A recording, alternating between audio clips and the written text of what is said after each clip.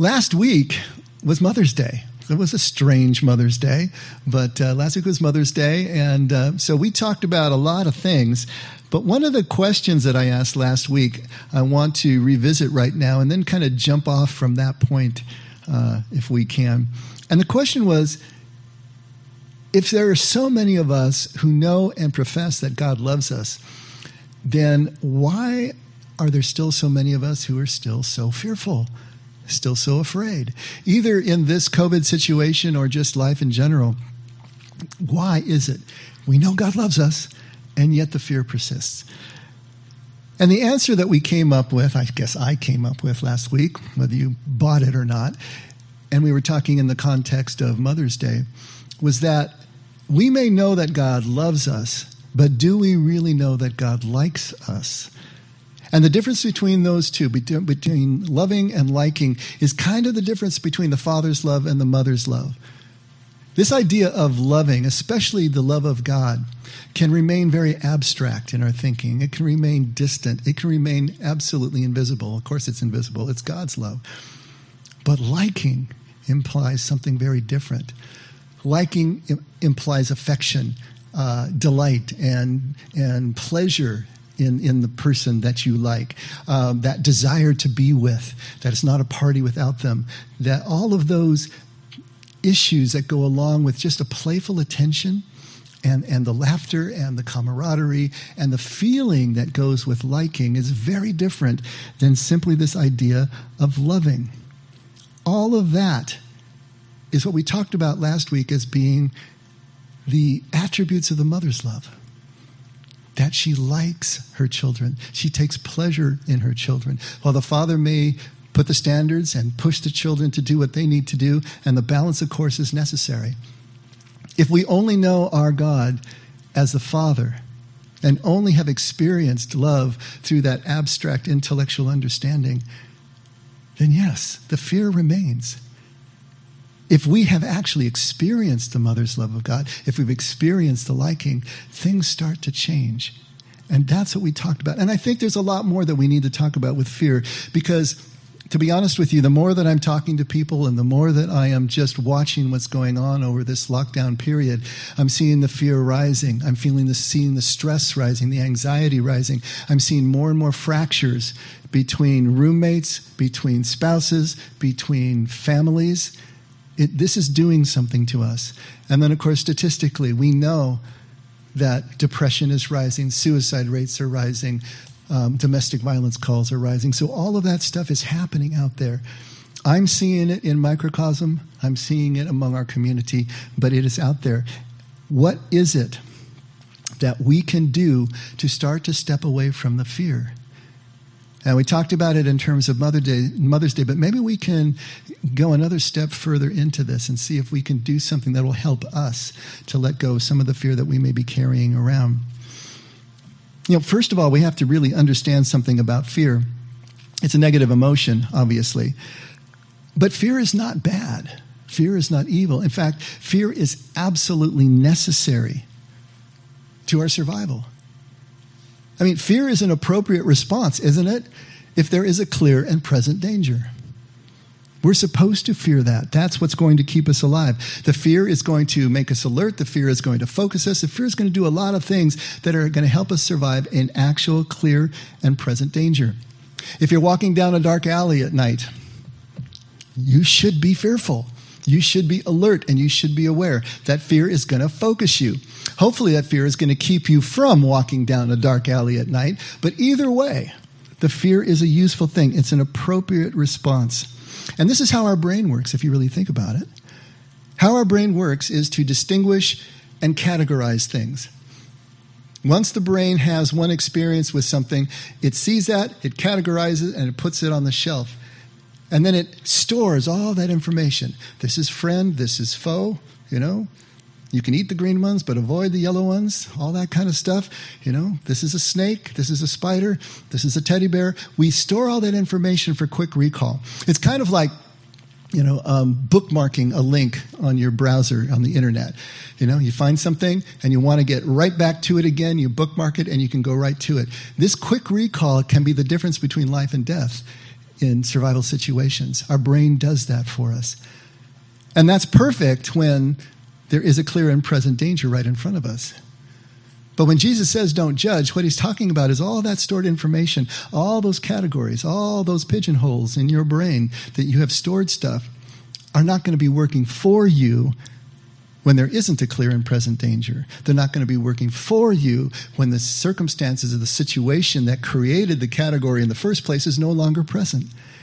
Now it's working against you. Now you're bringing your prejudices and your biases and your own ideas of things instead of really experiencing what's right in front of you. But the way the brain works and the fear of the unknown and the fear of a threat is absolutely essential. It's something that we need to have to survive. It's what we should feel when a life is threatened, either our own or one of our loved ones. I had a woman talk to me about how afraid she was for her elderly mother during this outbreak because she's one of the ones that's really at risk. For her mother, the virus is a clear and present danger, at least to the extent that it's possible to get through her nursing home and her convalescent home where she is. But she was worried about her mother. She was worried about visiting her mother because if she did that, although she missed her terribly, she might infect her. Same thing with her grandkids. She's worried about them. That's an appropriate fear to a certain extent. But when the fear becomes generalized, when it moves into an anxiety, when it moves into stress or depression, when it no longer is connected to a clear and present danger anymore, and even more so when it becomes irrational, that's what's called phobia to psychologists, then it is keeping us from being able to live our lives with the abandon and the abundance that Jesus is talking about. We need to be able to make the shift. We need to be able to distinguish between fear that is appropriate, that is tied to clear and present danger, and fear that is not. And so the question is, what kind of fear are you feeling right now? And what type is it really? That's what we need to try to find out. Now, if you're fearing something where there is an absolute clear and present danger, you're walking down that alley at night, then it's easy. That fear is appropriate. There's an immediate action that probably needs to take place, something that we can do to defend ourselves, to protect ourselves, to fight or flight, that whole bit. But sometimes the danger is clear, but it's not really present. Maybe we see something coming. Maybe we see the threat is possible. It's real. It's present. But it's clear, but it's not necessarily present. So what do we need to do in that situation? Well, we need to prepare, I suppose. We need to prepare our defenses. We need to prepare our offenses. We need to prepare for what we see coming. That's good common sense. The fear is going to motivate us. It's going to give us the energy and the focus to be able to do everything we need to do for a threat that is clear but not present. Sometimes it's the other way around. Maybe the danger is present, but it's not really clear. Well, how does that work? Well, it's happening all around us with this virus. The danger is present of the virus, the danger of infection, the danger of everything that goes along with that. But it's not really clear anymore. We thought it was clear 2.5 months ago when all this started, but now there are experts fighting with experts every time you turn on the TV or listen to the radio. Everybody is contradicting are masks good or are masks bad? Can you go to the beach or not go to the beach? Everything is now very unclear. The danger is still present, but it's no longer clear. In cases like that, where we don't have clear and present danger, is there a way to manage our fear through that? Is there a way that we can still be engaged enough to protect ourselves and protect the ones we love and even the ones that we don't love, and yet still manage the fear? Now, I said, earlier, for someone who is health compromised, this danger is both clear and present. But once you've done all that you can to protect yourself or to protect your loved one, then what happens? Does the fear still remain? Does it remain still at that intense level? You've already protected. You've done everything you can. You got all the toilet paper you need. You got your mask. You got your gloves. You're staying home. You're doing everything you're supposed to do. And yet, are you still sitting there in abject fear? Even behind all of those defenses that we have built up, are we still stressed? Are we still anxious? Are we depressed? Are we angry? Because all those negative emotions are all the children of fear. It all boils down to fear. If we're fearful and we've done everything that we can possibly do, what's going on? We got people who are still afraid to go out. We got people who are afraid to stay in now because they believe that the economic danger is more clear and present than the medical danger. We got people that are afraid not to wear a mask. They get angry if they see others not wearing masks. And then we have those who are angry to be told they have to wear a mask. You know, everybody is all over. We have become stuck in this fear. We become paralyzed almost as a society because we're almost in a stalemate now. Group pitted against group, feeling opposite things. And how do we move forward? How can we really reopen and do the things that we did before with all of these fears that are kind of canceling each other out and keeping us stuck in a position? I was thinking about that, and I wanted to read you something that comes from about 80 years ago. And it was FDR, Franklin Delano Roosevelt's first inaugural address. He won the 1932 election, beat Herbert Hoover, if you all remember that. It was the Great Depression was 4 years old. It was at the lowest, one of the lowest points in the Depression. And everyone had lost in this country, lost confidence in the leadership, in President Hoover, in where the country was going. And literally, the country really wasn't going anywhere. Hoover was not adept at being able to move with, recognize the clear and present danger, and move the country and the government in new directions. And so Roosevelt won in a landslide. And the need for leadership was so palpable among the people. The fear was so great that they were looking forward to this first inaugural address. Because even though he won, people still didn't know much about Roosevelt. He was the type of person who kind of remained a bit aloof. Historians say that he ran a campaign that was short on specifics, but long on just inspiration. And so the country was tuned into their radios, no televisions in 1933, but tuned into their radios to listen to what he had to say.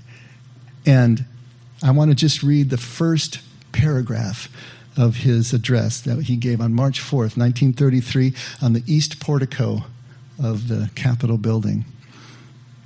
And he said, "I am certain that my fellow Americans expect that on my induction into the presidency, I will address them with a candor and a decision which the present situation of our people impel. This is preeminently the time to speak the truth, the whole truth, frankly and boldly. Nor need we shrink from honestly facing conditions in our country today. This great nation will endure as it has endured, will revive, and will prosper. So first of all, let me assert my firm belief that the only thing we have to fear is fear itself. Nameless, unreasoning, unjustified terror, which paralyzes needed efforts to convert retreat into advance." Probably the most famous line, obviously, in his presidency, all 4 terms, you know. When the people heard his voice, it changed them. Government had been paralyzed. The fear in the people was causing them panic. It was causing them to run on the bank, take all the assets out of the bank, which was making the process worse, making the depression worse as they pulled their money out. And the depression and the family breakdowns that were happening, the suicide rates starting to sound familiar. The fear was causing more problems and making the problems that the country already had worse. FDR called it out. He went right to the point. It is now the fear that is driving many of our problems and not the problems themselves. I have a solution, and I'm going to tell you what that solution, he said, is to the problems we have. But the fear is your problem, and you're going to need to deal with that. And if we can work together, we're going to be able to pull back from this fear. We're going to be able to pull back from these circumstances. You see, even if the danger is clear and present, we can still manage the fear if we have a hope and we have a trust in the way forward, a trust in a solution that can take us through the danger. I would just encourage all of you, go home and Google FDR's first inaugural address and listen to a recording of it, even if it's just a portion that I read. Listen to his voice. And if you have one that actually has the the film of him, his attitude, his body language. I mean, it was actually jaunty. I don't know any other word for it. The way that he moved his head, the clarity, the strength, the confidence of his voice is amazing. The people needed that so much. They needed to hear that voice. There is a famous picture of FDR in an open car with they used to have the cigarette holder and the cigarette beyond that, and he's got his chin just jutting out, and this cigarette. It was one of the most famous pictures of Roosevelt because it captured that sense of absolute confidence that we can beat this. And he gave the people hope. He gave them the sense that there was a solution, and things started to change. Listen to that recording. See if you can see why he was elected to 4 terms. There has been no other president that was elected 4 times. Now, he died 3 months into his 4th term, and Truman took over. And actually, that spurred the 22nd Amendment, which now limits presidents to 2 terms. 4 terms.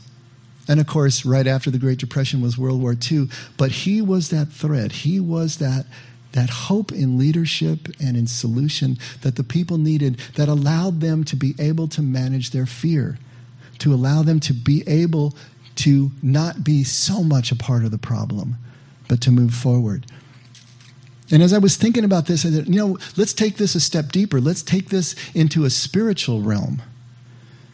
Frank talked about our Tuesday night gathering, online gathering, where we had 2 people who had these near-death experiences.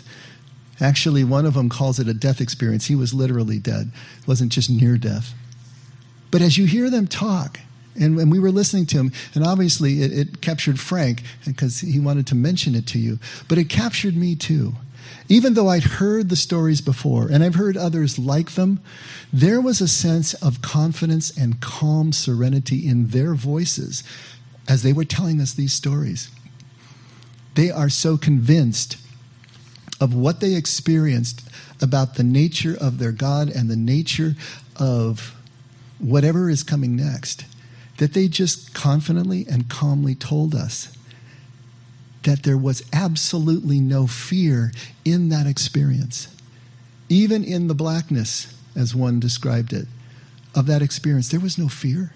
There was a sense of complete acceptance, no condemnation whatsoever.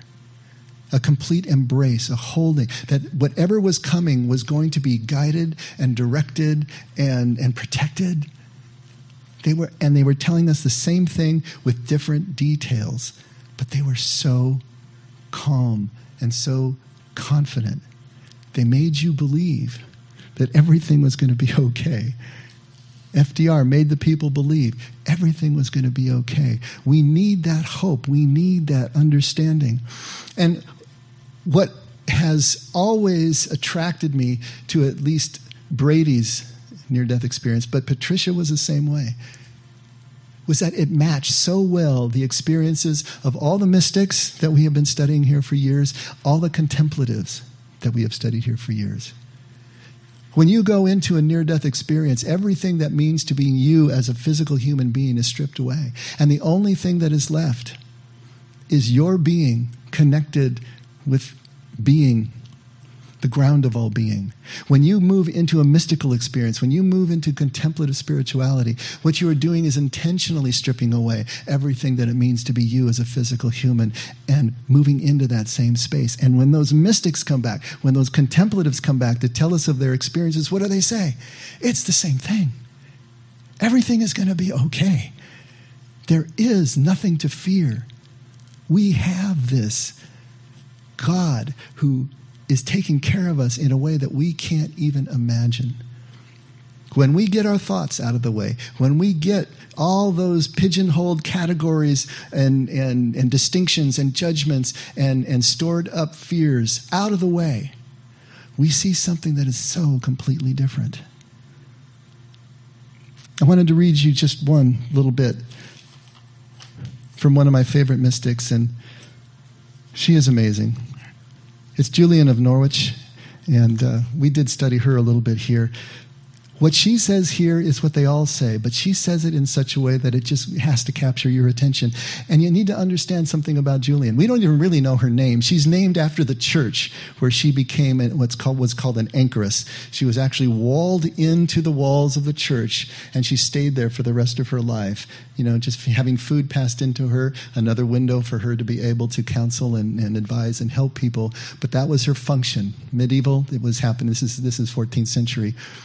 But she, as a small child, lived through the bubonic plague, the Black Death, the first round that devastated Europe. In her town of Norwich, 75%, at many estimates, of the people died. 2/3 of the clergy died. Only 1 in 3 of the market stalls ever returned again after this was over. You know, we think our 1% death rate is just, imagine 75%. 3/4 of the people, families devastated, children homeless, bodies being carried out. She lived that as a child. And then as a 30-year-old, she became deathly ill herself and probably had her own near-death experience. But she had a mystical experience as well. And she called them revelations, and she wrote about them quickly at the time. But over 20 years, walled up in her cell at the Church of St. Julian of Norwich, she expanded on that and wrote more about what those revelations meant.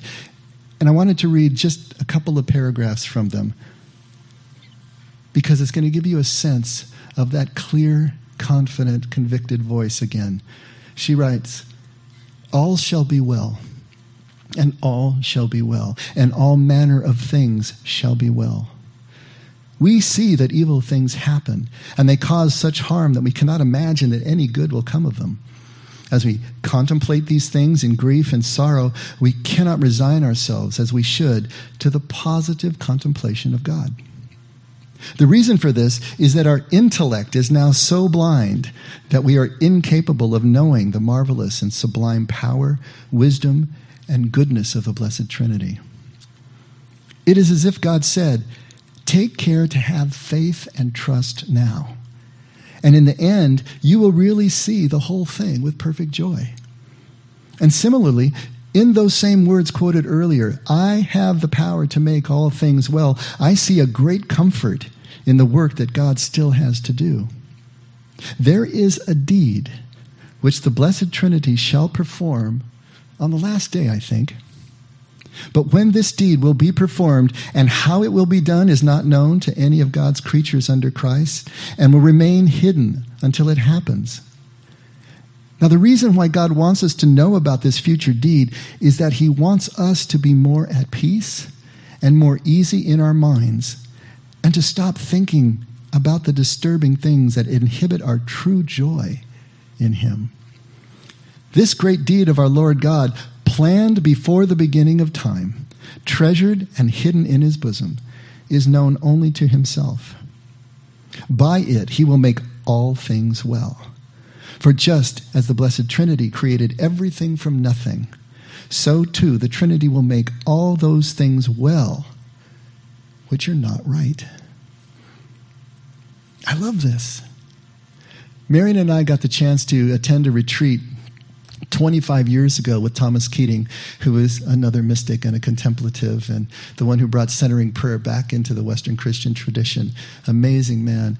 And we actually got a moment to talk to him after one of the convocations, and he was sitting in his wheelchair, and we were standing and talking to him. And I don't know how we got on the subject of what happens after death and who's saved. The typical questions you always want to ask the wise man, right?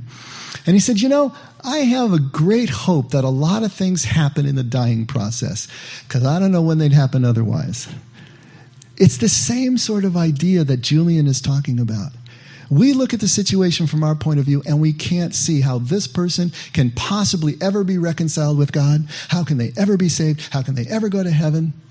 We look at the situation in our lives, whether it's our lives personally or our national life or the global situation, and we can't understand how in the world this makes any sense. The absurdity, the death, the destruction. How is this ever going to be made right? We see people going through the justice system and getting off or getting this and getting that, and we feel justice is not served. How is that ever going to be made right? And Julian is saying there is some deed that is coming that you can't know anything about. No one knows anything about. But God is who God is. God is love. God is forgiveness. God is all those things. It's going to be okay. Can you trust that? Not without the experience of who God is. If that's just an abstract thought, if that's been something that's been imported into your brain by me or somebody else, no, it's not going to move the needle of your emotions and the needle of your fear. But if you experience that goodness yourself, then you will be one who comes back with your hair whitened by the experience of God, with that clear and confident voice that all will be well and all manner of things will be well. And she didn't stop there. Listen to where she goes with this. It was astonishing to me, and I considered it carefully in later years, that during these revelations I was continually shown that our Lord God, as far as he himself is concerned, does not have to forgive because he is unable to be angry. I want you to think about that. She says it would be impossible for him. He doesn't need to forgive because it's impossible for him to be angry. Now, I've thought about this a lot, If God really is love, then God really also is forgiveness. He is forgiveness. He is that state of absolute freedom to be completely connected with every one of us. His psyche, his emotions are never compromised. He is never victimized in a way by us or anyone else that would cause him to lose that connection and then have to forgive it later on. We have to do that. We find ourselves disconnected from God, but God is never disconnected from us. God lives the state of forgiveness. God is the state of forgiveness. He's not angry. I've experienced this. Julian says it so much better and with so much more conviction. I saw with absolute certainty that where our Lord is, peace is the rule, and there is no place for anger. I saw no anger of any kind in God, no matter how long I looked.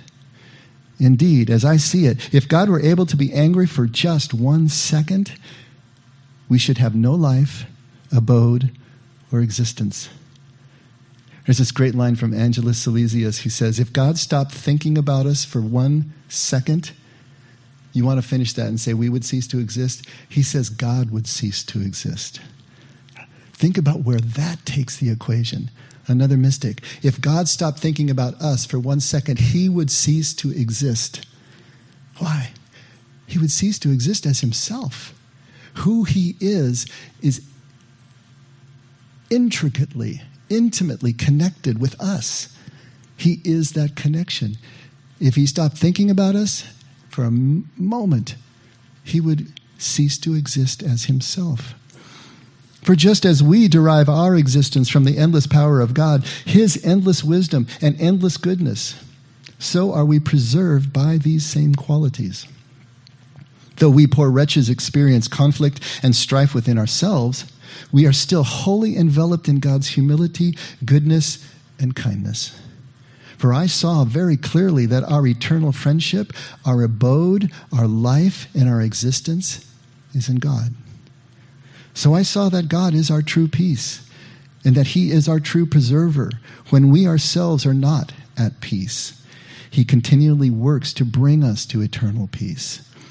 And so when, by the action of his mercy and grace, we have become humble and gentle, we are really safe. When the soul is really at peace with itself, it is immediately united to God because there can be no anger in God. God is love. not anger. And I know what's going through your minds right now. You're thinking about all those Old Testament passages you read in Sunday school, right? The wrath of God and the things that he did because he was angry. But remember Jesus. Remember what Jesus portrayed about the Father. Remember how Jesus selectively quoted his own scripture, our Old Testament.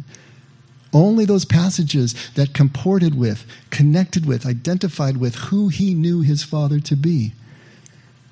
Realizing that the descriptions of God as an angry God were descriptions from human point of view. That's the way it feels to us. That's the way life presents to us. But it was never meant to be a description of God's nature, even though it's in the Bible.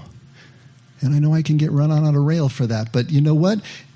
Jesus was selective in what he chose to quote to the people that he was teaching. I think I am in pretty good company here.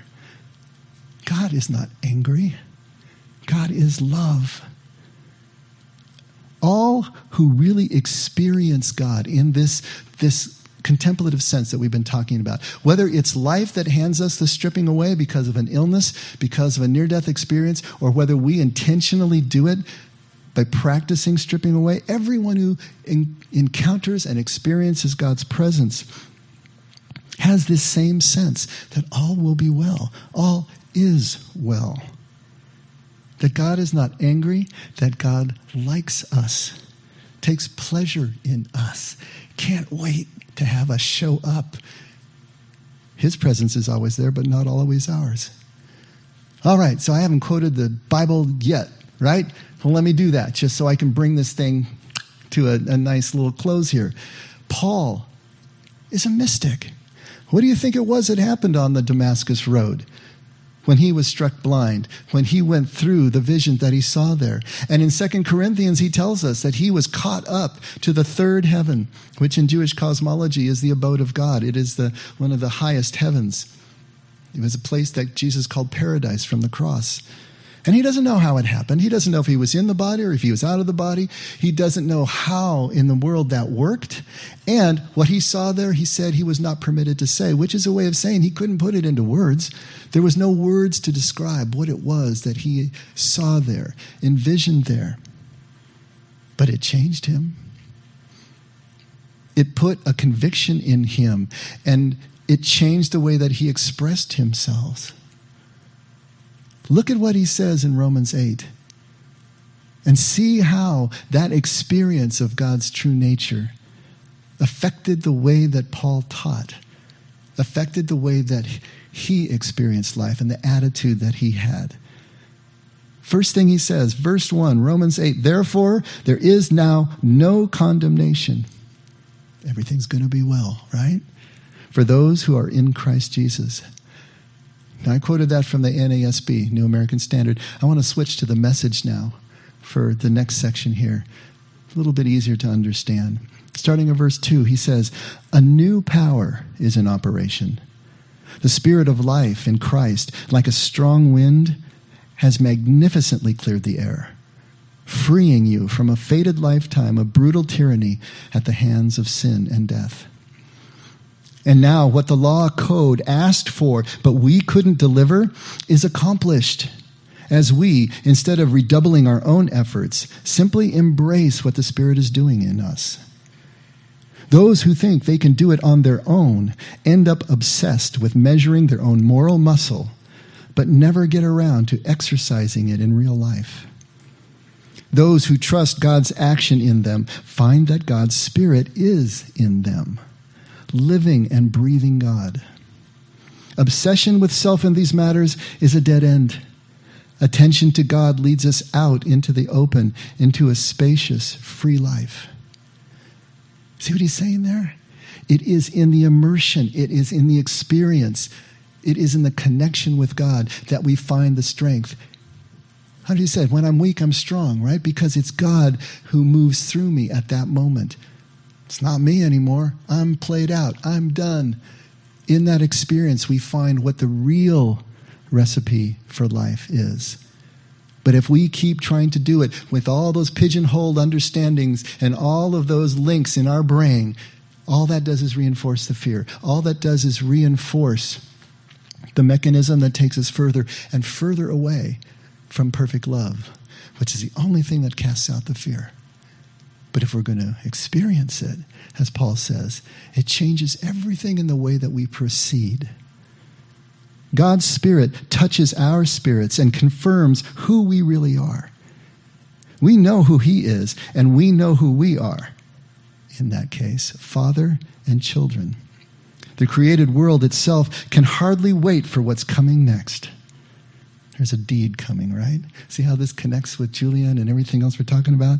With God on our side like this, how can we lose? Do you think anyone is going to be able to drive a wedge between us and Christ's love for us? There is no way. Not trouble, not hard times, not hatred, not hunger, not homelessness, not bullying threats, not backstabbing, not even the worst sins listed in Scripture.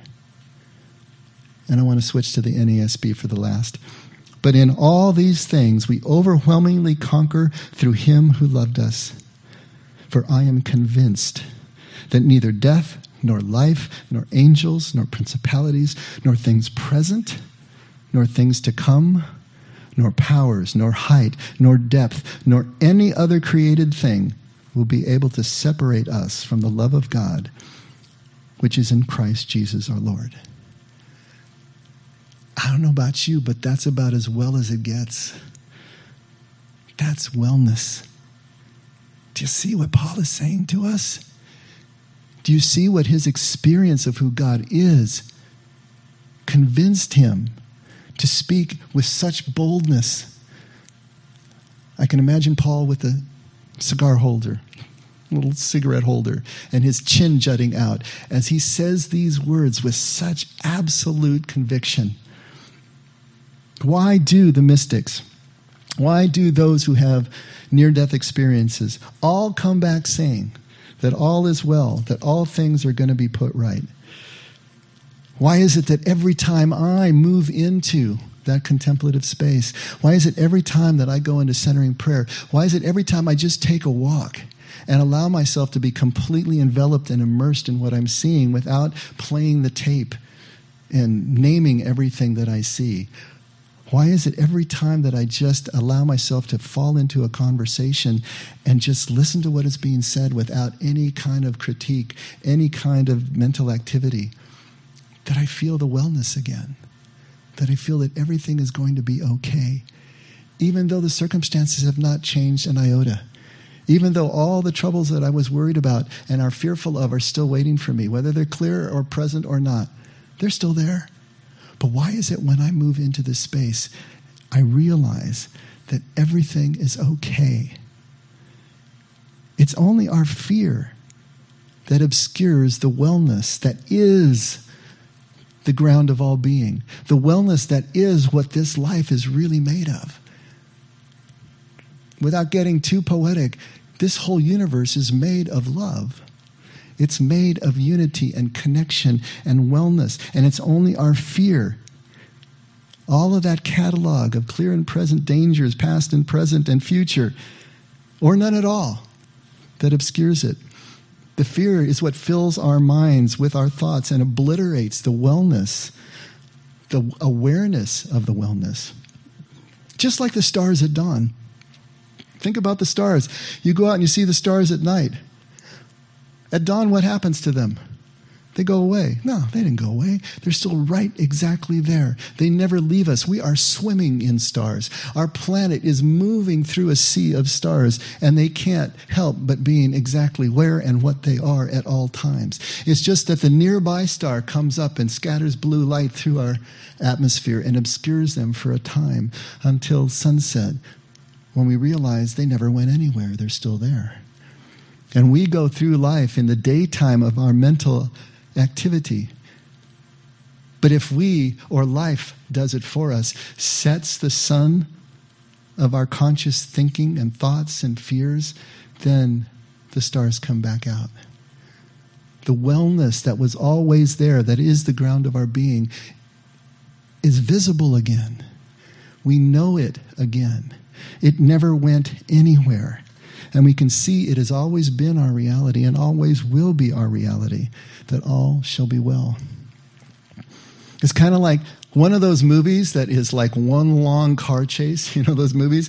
They get you on and they never let you go, and they're just pumping the whole time. And you're running from the danger and you're running from the danger. It's like a bad dream where you're running from the monster.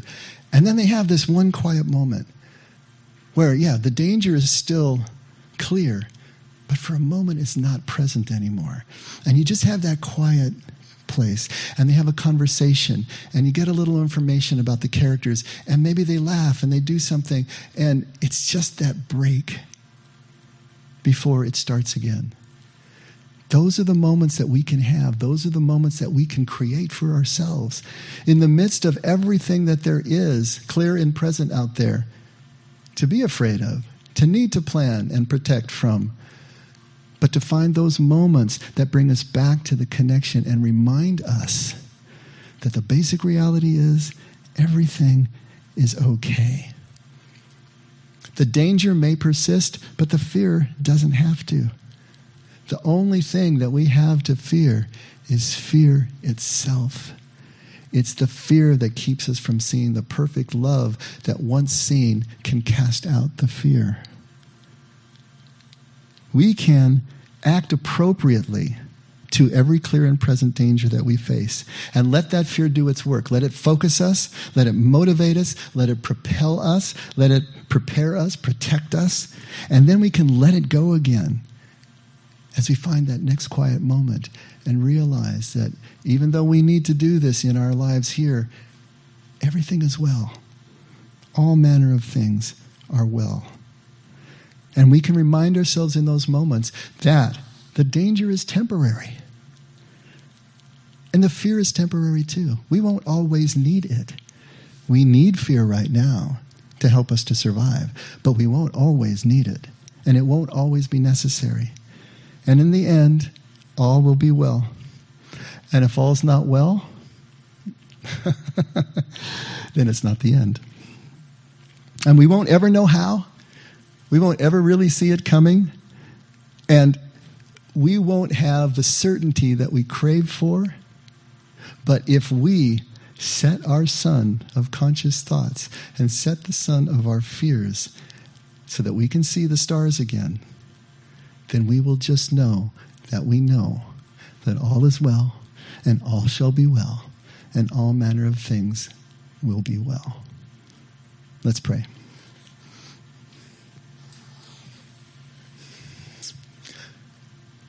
Father, we need your help. We need your help in this.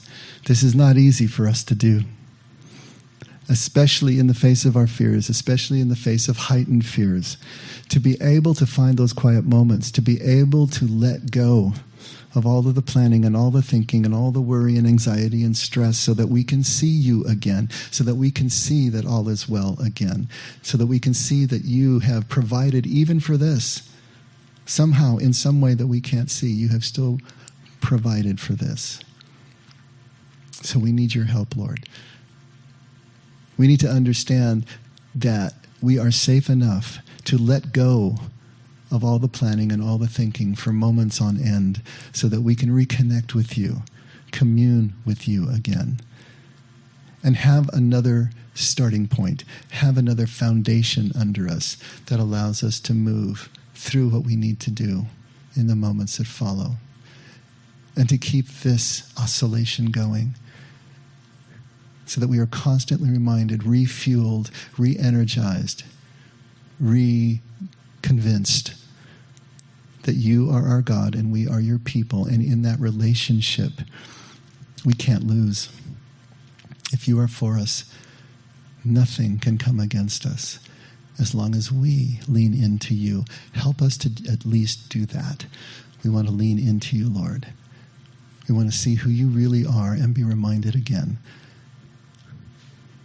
that everything that we do is only through you, has been done in you first. And even as we love, we can only love because you loved us first. And we pray all this in Jesus' name. Amen. Hey, all right. Time to take virtual hands, everybody. Wherever you are, maybe you can stand up, Maybe you can actually take hands with your loved one, or maybe take the dog's paw. How about that? Whose Father? Our Father, who art in heaven, hallowed be thy name. Thy kingdom come, thy will be done, on earth as it is in heaven. Give us this day our daily bread, and forgive us our trespasses, as we forgive those who trespass against us. And lead us not into temptation, but deliver us from evil. For thine is the kingdom, and the power, and the glory, forever. Amen. So all of us want to thank you, every one of you, for making these 13 years possible. Without you, it doesn't happen. Without you, there's no reason for it to happen. So thank you for giving us the opportunity to serve for these 13 years. And come and join us on Tuesday. Come and join us on Wednesday, 6:30. Frank gave you all the information. If you can't remember it, just call Frank. He'll tell you. Yes. See you soon.